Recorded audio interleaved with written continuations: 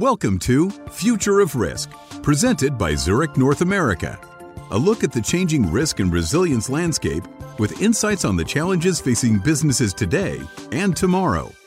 Hello, my name is David Hilgen, and today we're going to talk about hurricane season. I'll be speaking with Mike Wittekin, who is the Property Technical Director for Risk Engineering for the Zurich Services Corporation. Mike has more than 30 years of experience in the loss control profession. At Zurich, he focuses on helping customers protect themselves from internal floods and natural disasters. Mike has been involved in extreme weather event projects at the National Academy of Medicine and the American Meteorological Society, and served as a member of the Community Resilience Panel for Buildings and Infrastructure Systems at National Institute of Standards and Technology. He earned a Bachelor of Science degree in Fire Protection Engineering from the University of Maryland.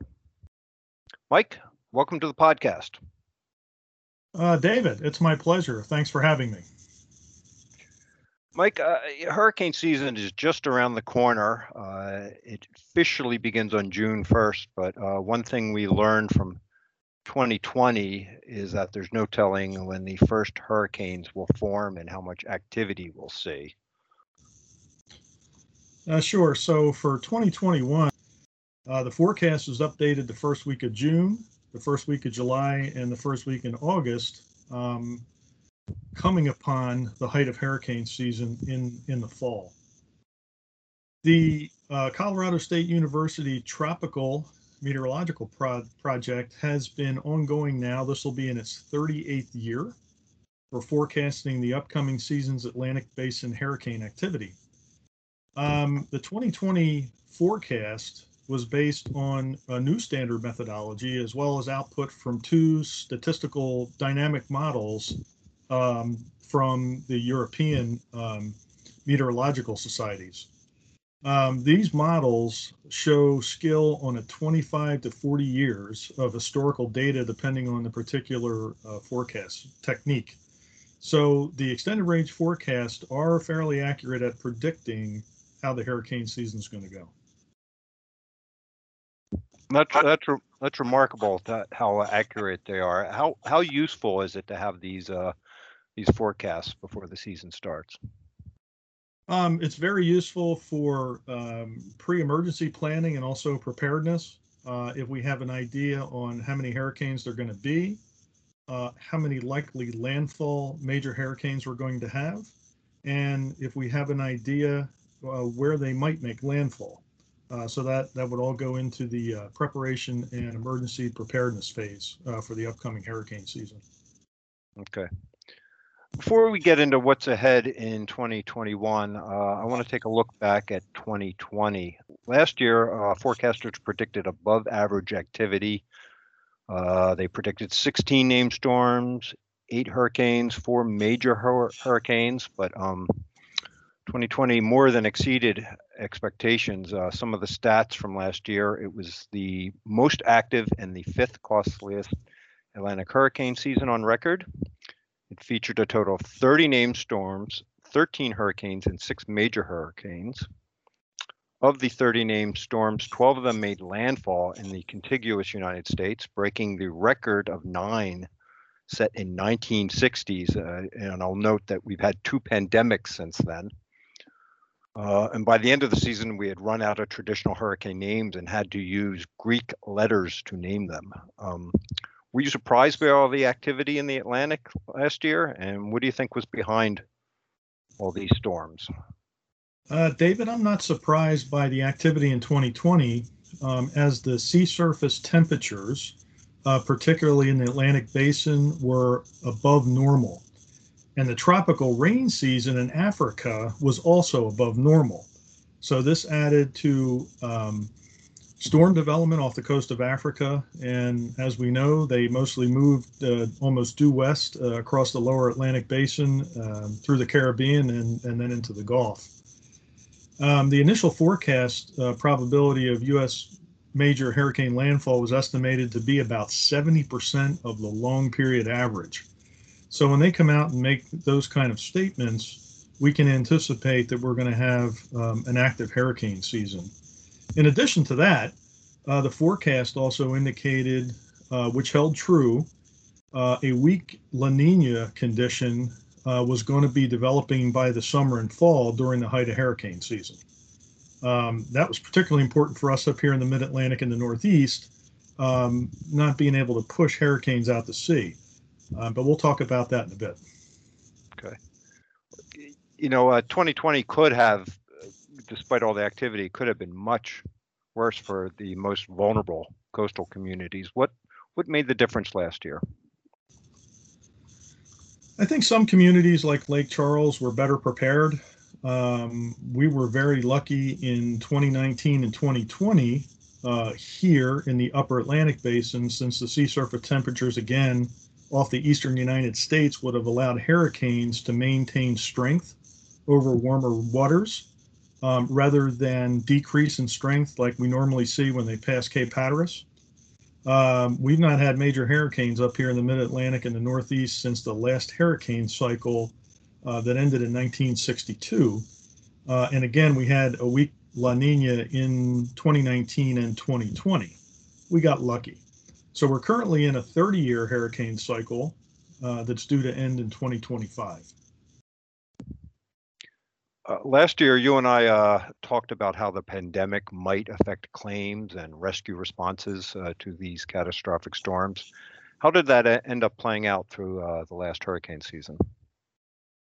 Last year, in 2020, we made more use of desktop satellite aerial footage and associated software tools, along with drone footage, to really reduce the number of catastrophe responders on the ground. And I believe this technology trend will continue, not only for hurricanes, but for other natural disasters. What role does climate change play in these storms? Are we seeing more storms, more intensity, more rainfall? Yes, more storms, but more importantly, the storms will be more intense. And that is an issue for communities that have not had a hurricane landfall in more than 3 to 4 decades. We experienced during the 2020 hurricane season storms rapidly gaining intensity as they approached landfall. Normally they decrease in intensity. Last year was an anomaly we haven't seen in a long time.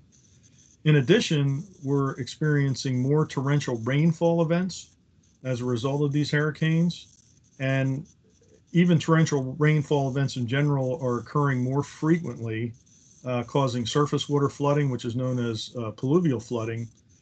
And that's really due to overtaxing the local municipality's stormwater system. And we've seen several of those events in the past 12 months. Okay, now I want to kind of get into the meat of this. What should businesses, homeowners, communities take away from all this increased activity? What should they be doing now to prepare for the coming year and beyond? Absolutely. Annually, businesses should reassess their exposure to natural hazard events. This can be done through a concise or a complex, what's known as a hazard vulnerability analysis, or an HVA. This includes reviewing, revising preparedness plans, having mitigation contracts in place for repairs and critical supplies such as food and water. And if they need their employees at a specific location following an event, proper credentialing is needed to pass beyond any checkpoints that get established during the disaster event. Communities must have a resilience plan, and it should also be part of what is known as their comprehensive plan for development. The comprehensive plan should include adoption of the latest model building and fire codes on a more frequent basis. We often see communities lag behind in adoption of model building codes up to the current code set. And there's been a lot of strides made in both wind design and also from flooding and earthquake. We know that hurricanes are massive and powerful storms. most people tend to focus on the strength of the storm, what they call the Saffir-Simpson hurricane wind scale. Like, for instance, a Category 5 being the strongest. Are we focusing on the right thing? Is maximum wind strength the best determinant of the risk? Typically, a hurricane making landfall, we have wind, driving rain. If you're located close enough to the coast, we have storm surge. And in some cases, as we observed in 2020, tornadoes develop once the hurricane moves inland. Inland communities are at risk from the coast, and they may experience torrential rain, street flooding, and riverine flooding days after the hurricane passes inland. The building envelope is extremely important. If the envelope is maintained, wind-driven rain and debris is prevented from entering the structure. The conditioning of the building space can then be maintained following the event. I mean, from an air conditioning standpoint, and also from a habitational standpoint. In some areas, the structures need to be raised high enough above the design flood or storm surge stage. For some occupancies, building condition is critical, particularly during hot summer months. Maintaining emergency power systems and refueling agreements during a disaster is critical. And also, that fully implemented community resilience plan will identify which sections of the built environment are at risk from this type of event.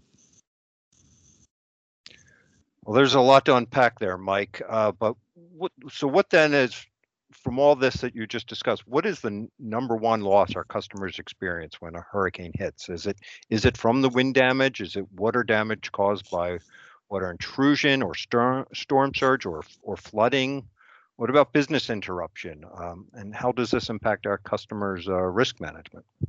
Sure. Both wind damage and water intrusion are probably the two loss leaders during this type of an event.